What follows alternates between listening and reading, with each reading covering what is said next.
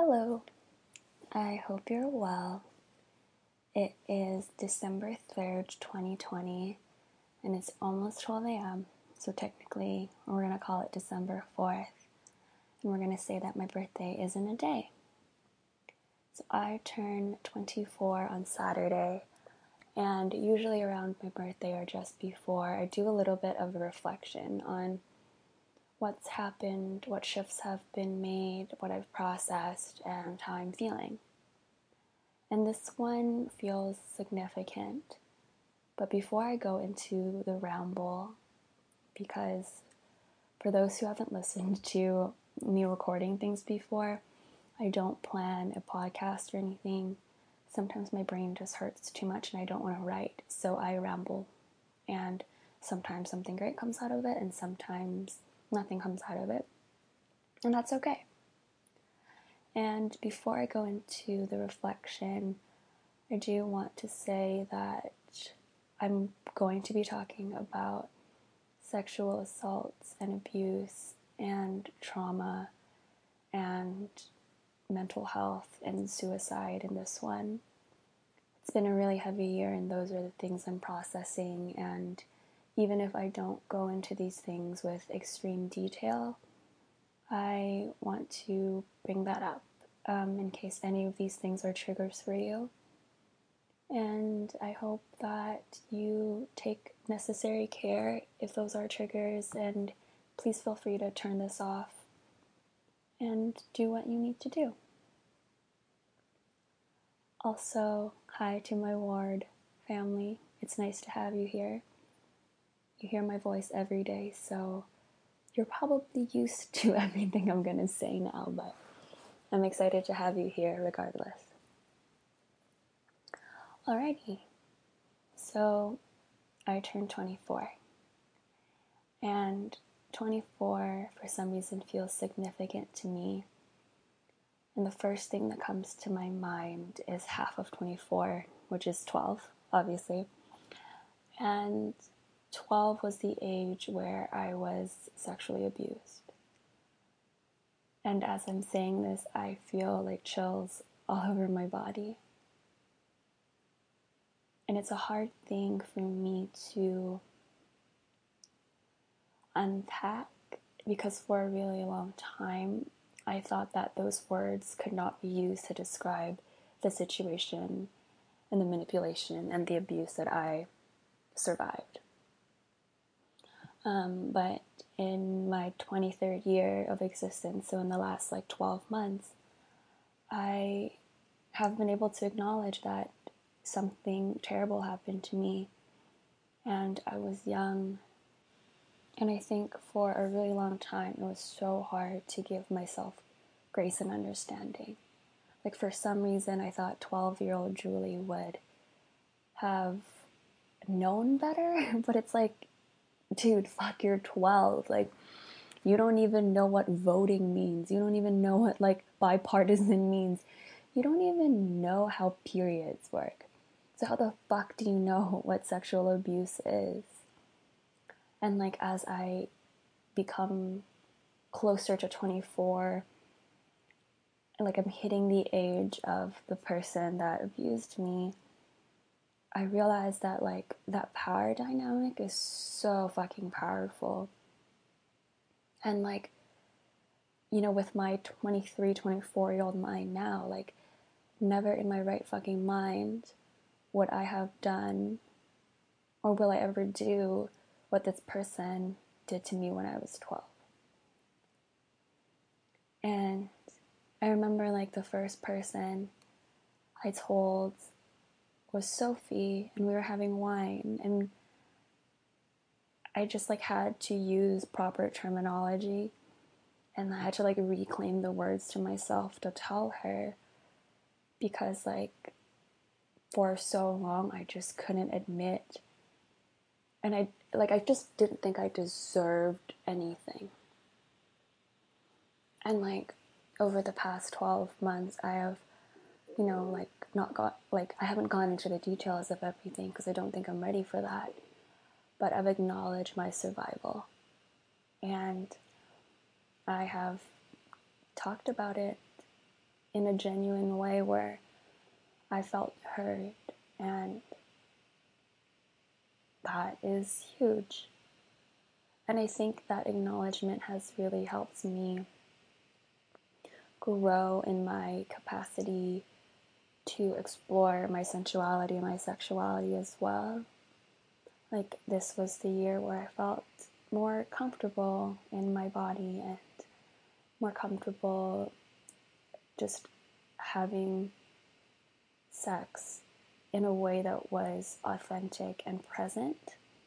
And it's not like every time I have sex, it's perfect. And I'm like super there, like Kama Sutra, whatever. It's like being able to look at my partner and just be like, hey, like, I'm dissociating right now. I don't think this is a good idea.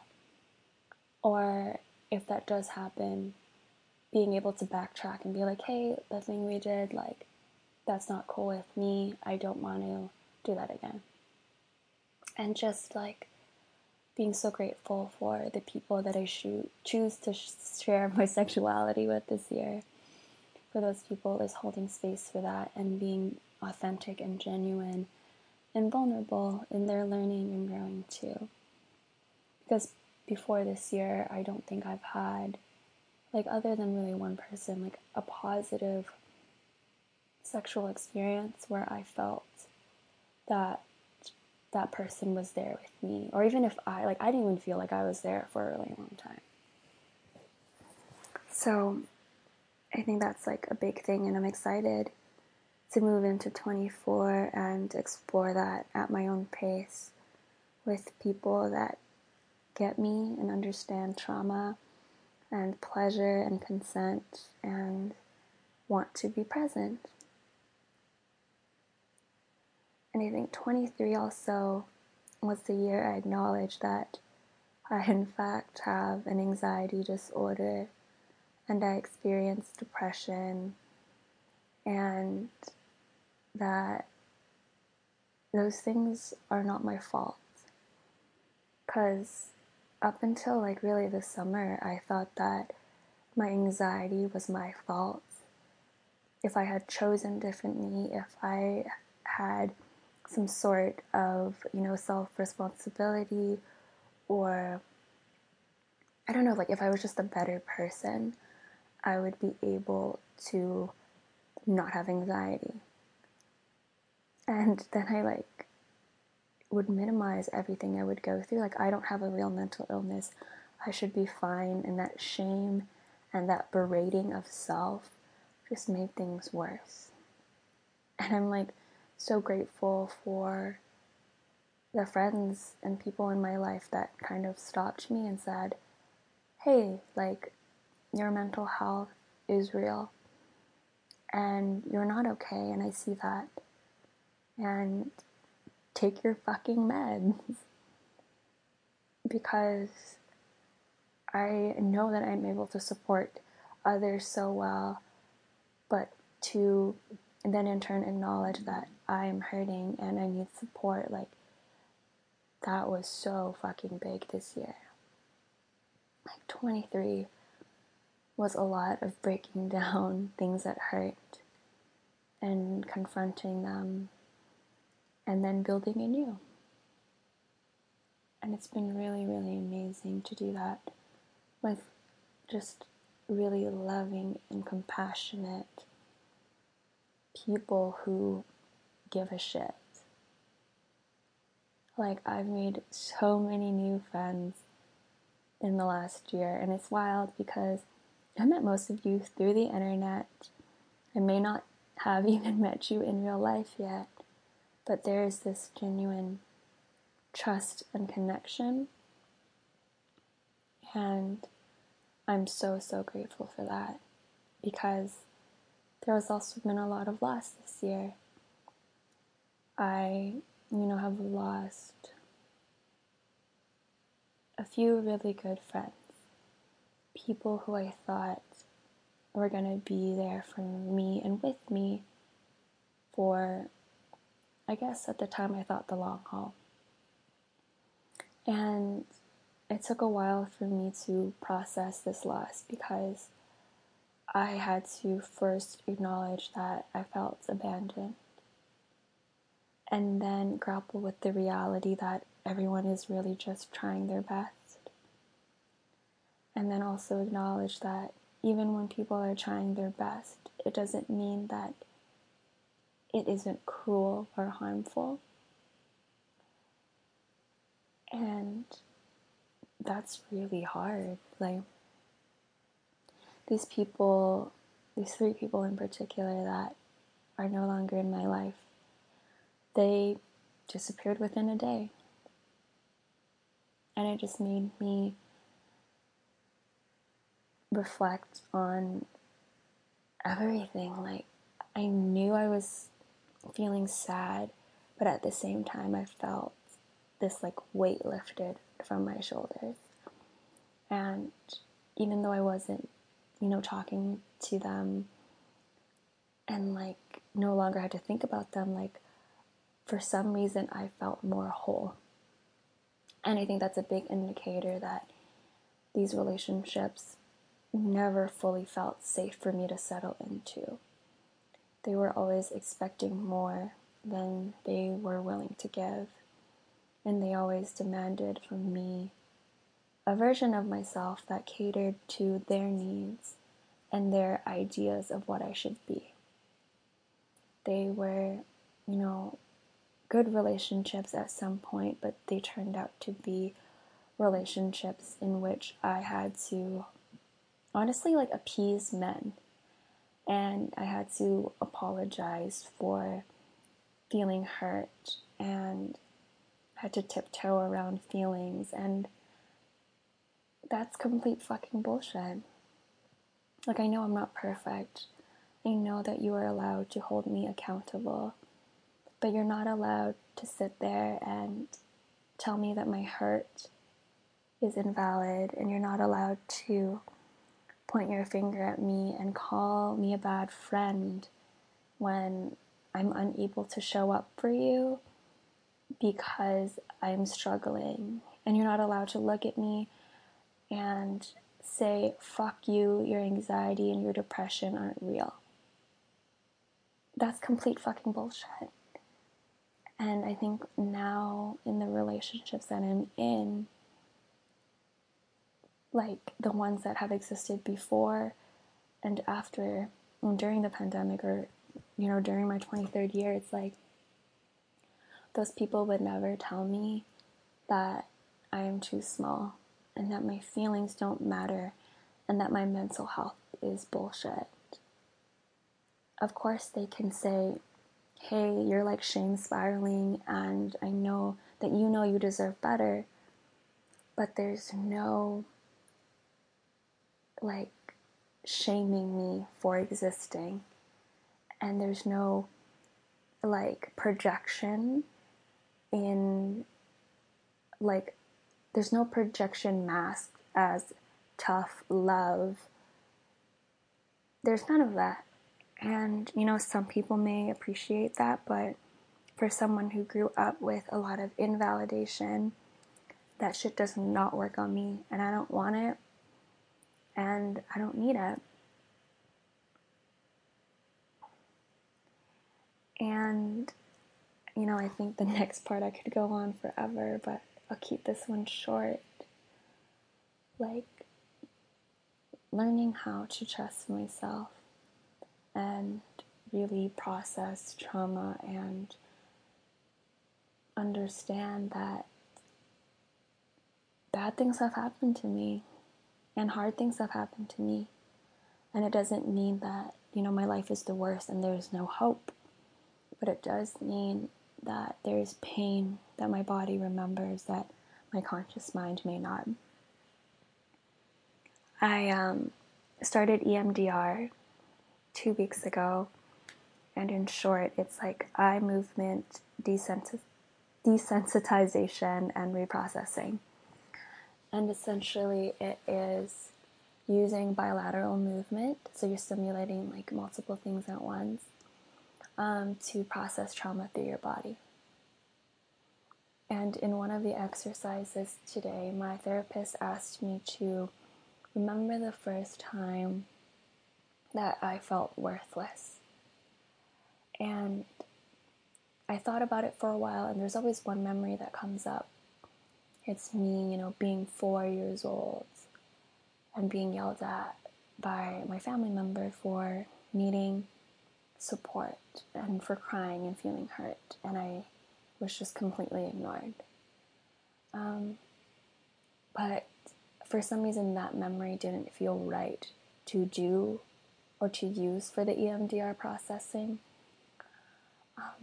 So I sat a little longer and I told my therapist, I was like, hey, the memory I'm going to share with you is not one that I can, logically, it doesn't make sense that I consciously remember this, but it's something that my intuition is telling me and my body is telling me is true, so we're going to go with it.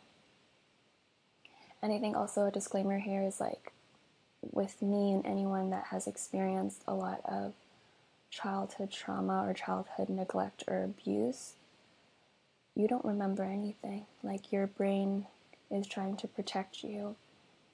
And so I probably have 3 to 5 childhood memories from the top of my head, up until elementary, middle of elementary school, so there's not a lot. But for some reason, this image was calling to me, and I was like, therapist, let's do this. And so the memory was from the day I was born. And again, no logical fucking way I can remember this, because my brain doesn't have that ability. But my body did, because I felt like my body twitched as I was doing the eye processing, and I felt myself gasp for air. And the memory was somehow I was, birthed out of the canal.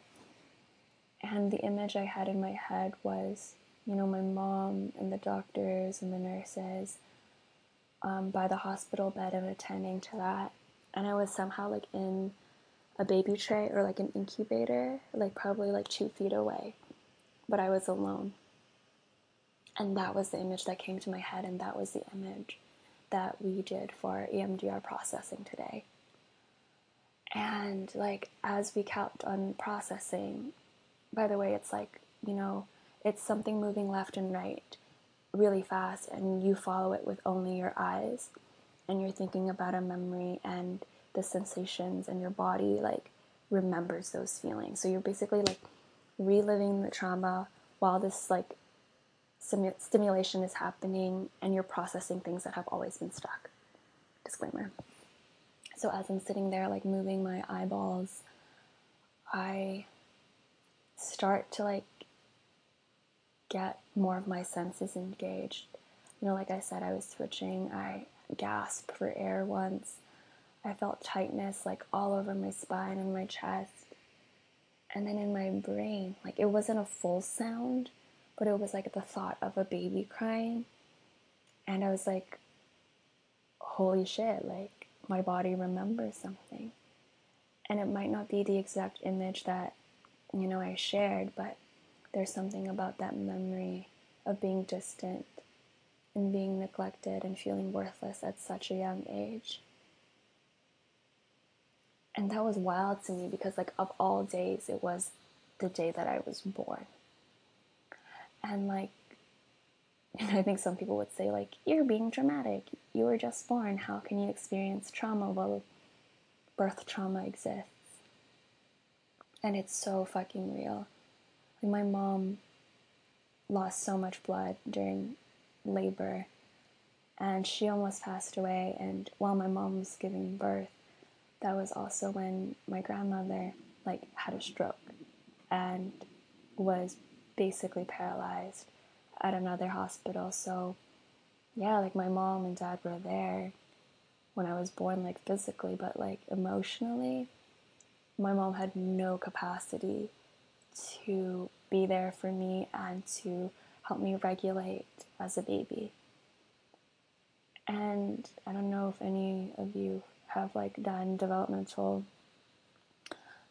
child development and developmental studies in biology, but it's the attachment and attunement to your attachment figure, usually your parents or caretaker. Like, that is the thing that helps you develop your brain, that regulates your heart rate, that allows you to understand feeling, that keeps your hormone levels in check, that keeps you fed. And I didn't have that because my mom was almost dying and my grandma was having a stroke and my mom was feeling depressed and my mom had postpartum depression after.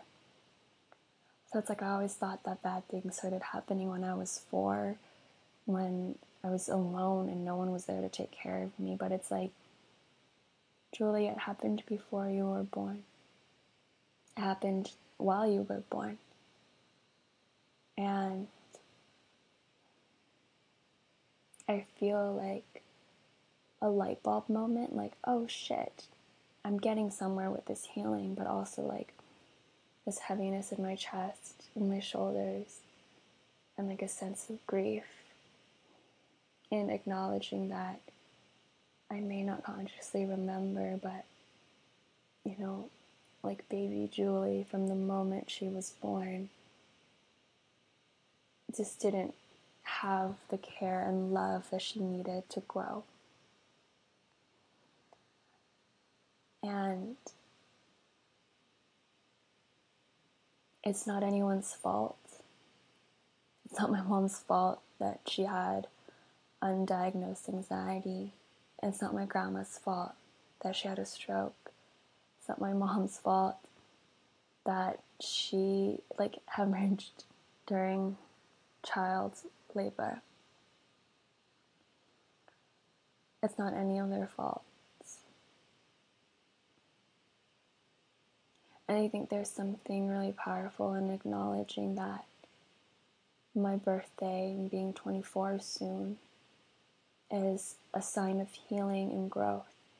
And also recognizing that my birthday, the first few minutes, hours that I was born, were also traumatic and hard for a baby to understand and process. So yeah,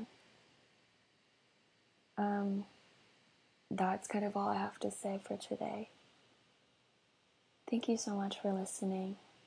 I love you, and I'm so grateful that you're here and you're listening, because it does mean so much to me, and being able to make these little episodes and being able to write and share with you has been so cathartic and healing for me, especially during the pandemic. And it helps me kind of, become a better therapist and a better healer, self-healer, and a better friend and a better partner. So yeah, thank you all so much again, and I will talk to you so soon. Bye.